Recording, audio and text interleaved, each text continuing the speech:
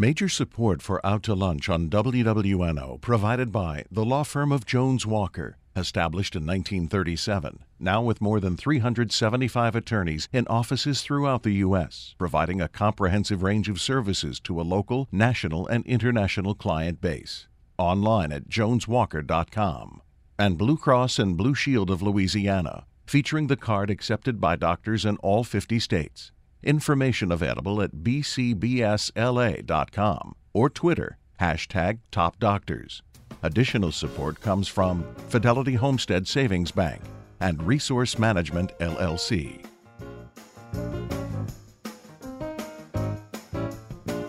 From Commander's Palace Restaurant in the Garden District in New Orleans, we're out to lunch with Peter Ricchiuti. Peter Ricchiuti is Tulane University's A.B. Freeman School of Business professor and economist. It's business, New Orleans style. Hi, I'm Peter Ricchiuti. Welcome to Commander's Palace in the Garden District and Out to Lunch, the show about New Orleans business. Today we're going to take a look at two very different products manufactured just blocks away from each other in the French Quarter.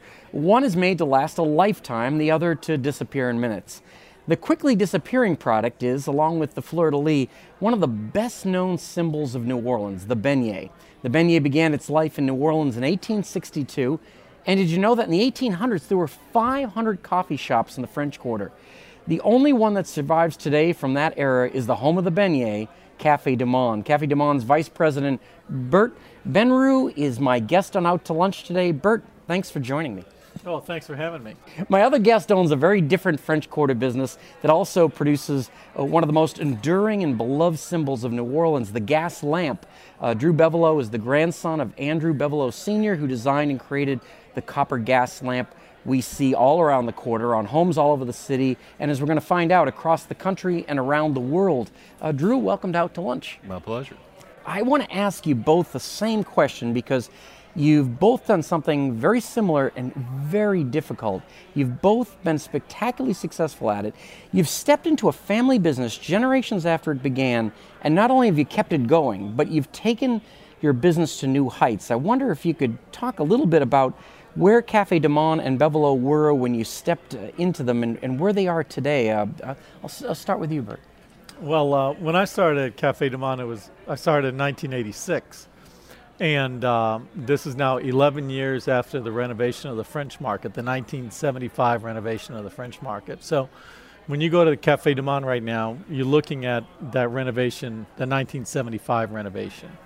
In addition to the renovation, there was a fight in 1975 whether or not the Café du Monde could retain the lease at that location.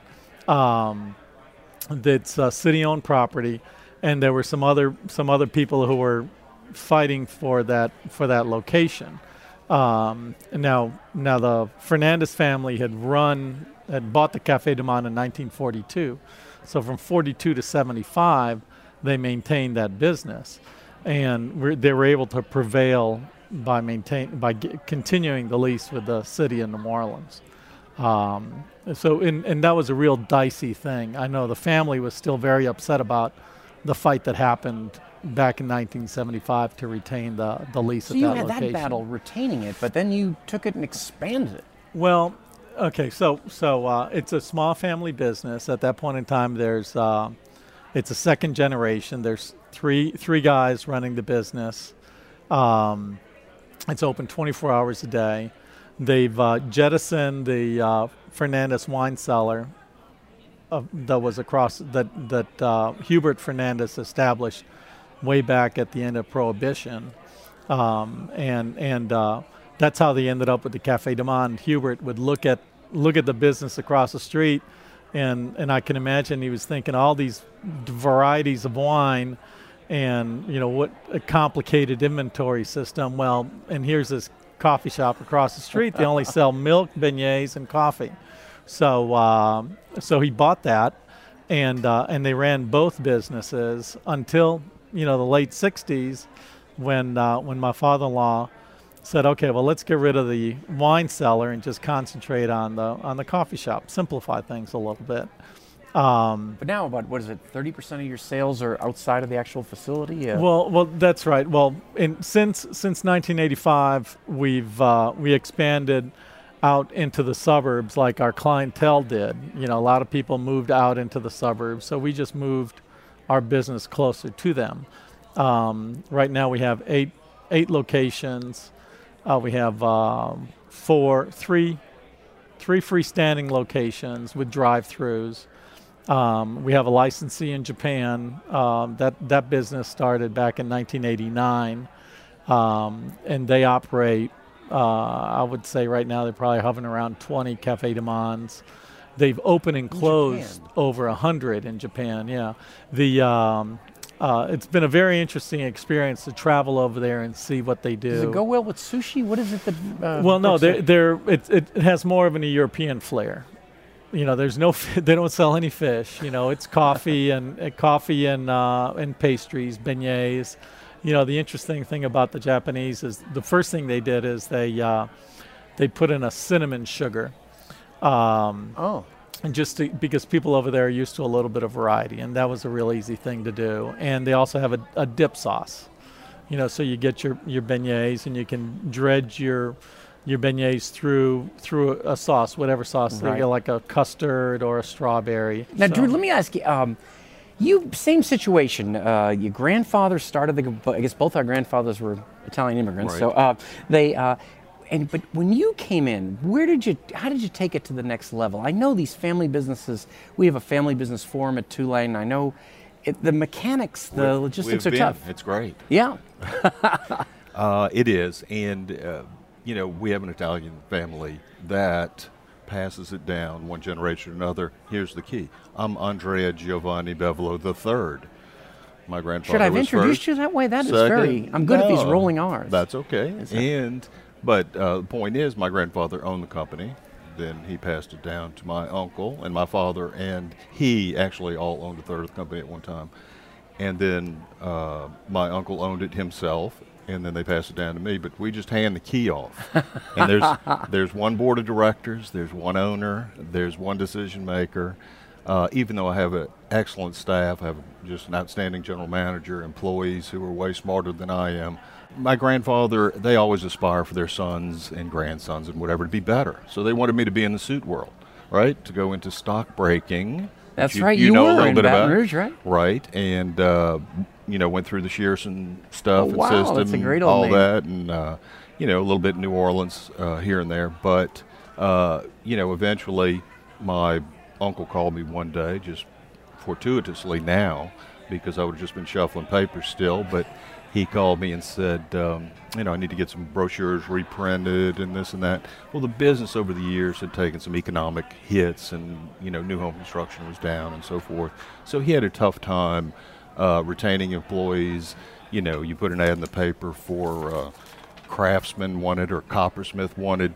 Nobody knows what that is. That's right. I bet. So, you know, he hired me, and the gift that he gave me was the ability to make lights. You know, we learned a little bit and did a little bit and had odd jobs and, you know, worked the drive-through window. Not that we have that, but we went through the cleaning bathrooms job as well. But he had the patience to teach me after I was older, 30. So I came down here. He paid me $100 a week. This is 22 years ago now. And, yeah, that was a lot. Tough love. Yeah, right. So I got out of the suit world, so the dry cleaning bill went down. And just welded and made lights and made brackets and cut all the glass by hand, everything by hand from scratch, raw materials.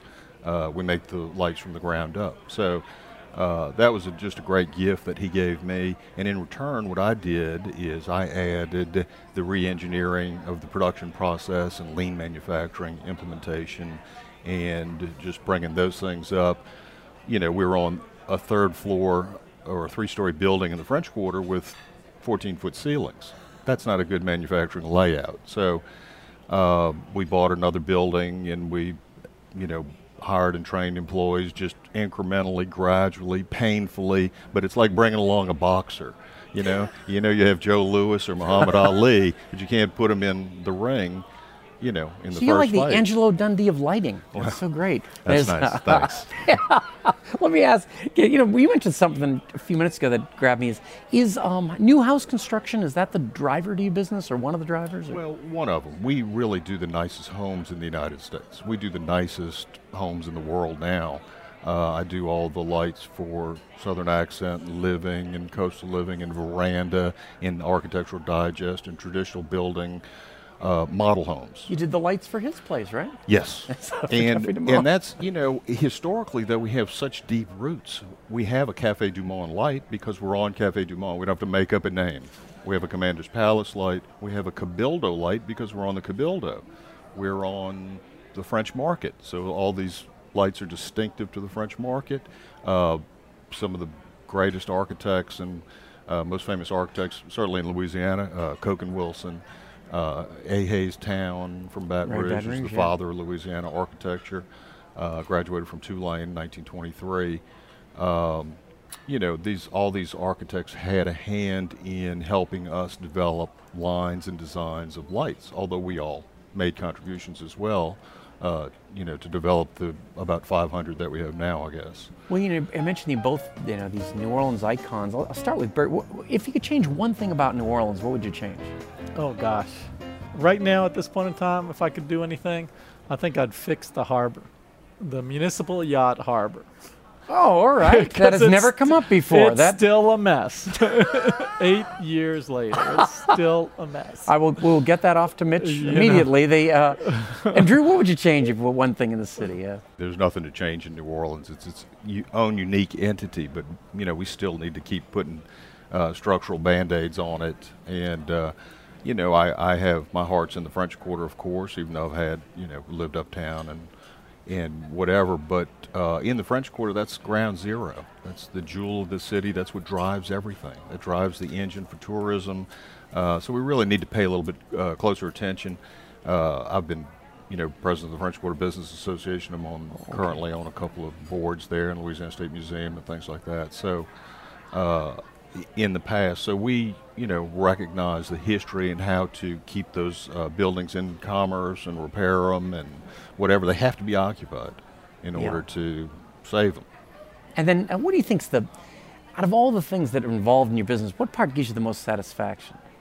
I just come to work every day. I just look forward to coming to work every day and making lights, and people say such nice things around the world and are just amazed, and they say crazy things like, I've always wanted a Buffalo light on my house, and that's just so humbling to hear that. But, when I walk to Cafe Du Monde to have beignets and cafe au lait, I'll go up and I'll see the lights my grandfather made, or around Jackson Square, or on the Cabildo. So permanent. So, it's just touching, and I'm proud to come to work every day. I just love it. Bert, what gives you the most satisfaction? Well, it was the coffee and beignets every morning when I get to work. That's the second thing. The second thing I do when I get to work is I'll pour myself a cup of coffee and eat a beignet. And most people don't get to do that. That's terrific. I mean, no, it's awesome. It really is. It really is good. Now it's time to check the inbox, and that's where our producer picks a question that's come in from a listener. And Grant, what came in this week? Peter, we've got a lot of questions on both Facebook and Twitter this week. I've got one for each of our guests. Drew, this one for you from Katrina Misch. Does Bevelo have plans to make online purchasing available? Their website is fantastic, but purchasing requires picking up a phone. Right. And that's a great question. I'm glad she asked that. We have not sold our lights online because we want to look at every project that we're on to make sure people have the right size and the right style based on the architecture of the house. For you to go online and select 500 different styles of lights that we have, you're going to pick whatever you like. It's not what your house likes. Your interior designer, your architect, your husband, your wife, they all have 4 different opinions. So which one's the right one? Well, the house is right all the time. So we like to give all of our clients the benefit of our 68 years of looking at houses and plans from all over the world, every different type of architecture, from modern, traditional, you name it, we do it. Some houses you can select your own lights. Some are that simple. but most of the time not. And so we'd rather them not get too big or too small, or make a budget-driven decision that I only have this much money left in my budget, so I have to get the smallest light that they have, and it looks terrible for the, a lifetime of that house, because the light lasts forever. Last forever, right? Right. So you're picking out something that you never have to change. So we want to make sure it's right going in. And another thing, very quickly, the number of lights people put on their house are too many. So when people call up and they say, I need 8 lights on my house, I'll say you need 5 lights on your house, because they have 2 lights by every door, by garages. It doesn't necessarily mean it's right. It's too much photometric light. It's not enough ambiance. So we really do a pretty in-depth analysis of your home. It doesn't cost you a penny. You can not get lights from us for 5 years. You'll know that those are the right lights for your house. Wow. Here's a question for you, Bert, from Angela Burlier, who asks what about 100 other people asked us, but this is the most succinct question. Does Café du Monde use an original recipe for their famous beignets? If so, whose recipe is it? We do use an original recipe for our beignets. And the recipe we're currently using was one that was tested out within the family. We wanted, it goes back to when we came out with the box beignet mix back in the late 60s. People were always asking, well, can I make these beignets at home? And so members of the second generation got together in their kitchens at home, and they started experimenting and came up with the right combination that would complement what they were currently serving at the time, and came up with a recipe that people would be able to replicate at home. And it's the box beignet mix that we sell, through our websites, and we sell them in our stores, and you can find them in your grocery store. So is it a secret like Coca-Cola, where it's in a vault at the Whitney or something like that? Well, it is a secret, yes, and the recipe is in a vault. Yeah. I love the idea of that. It is. Now it's time to pay it forward. One of the hallmarks of the current business renaissance in New Orleans is the spirit of cooperation in the new business community. On Out to Lunch, we ask our guests to join in with this spirit of cooperation by using their expertise and experience to help us with up-and-coming entrepreneurs. Drew, Bert, today we're looking at a business called Nola Pie Guy. Nola Pie Guy is an online business that delivers fresh, homemade pies made to order to homes and businesses in New Orleans. Nola Pie Guy, his real name is Nate Winter, says his vision is to be the world's first virtual bakery where customers can create online baked goods and have them made fresh to order and delivered to their homes or places of work. To get there, Nate says he needs to rebrand himself to go nationwide, and that's going to require capital, strategic partnerships, and probably an app development. What would you advise Nola Pie Guy to do to reach these goals? And as a personal aside, the pies are delicious. So maybe the first question to do with financing. Any advice to a young guy starting out?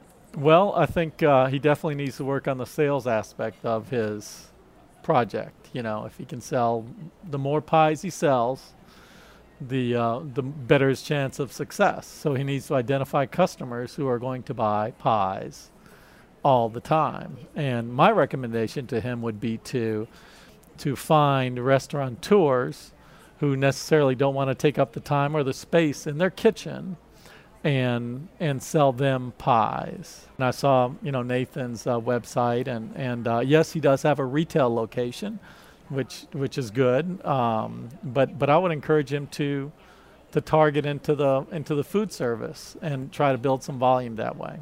And Drew, this is a kind of a branding question. You two are tremendously successful at this. What would you recommend to Nate? Well, branding is, of course, important, but you really just build that up over time with advertising. Don't be, too anxious to spend a whole lot of money and just brand all at once. If you raise $1 million and want to put $1 million in print ads in 1 year, you're out of gas.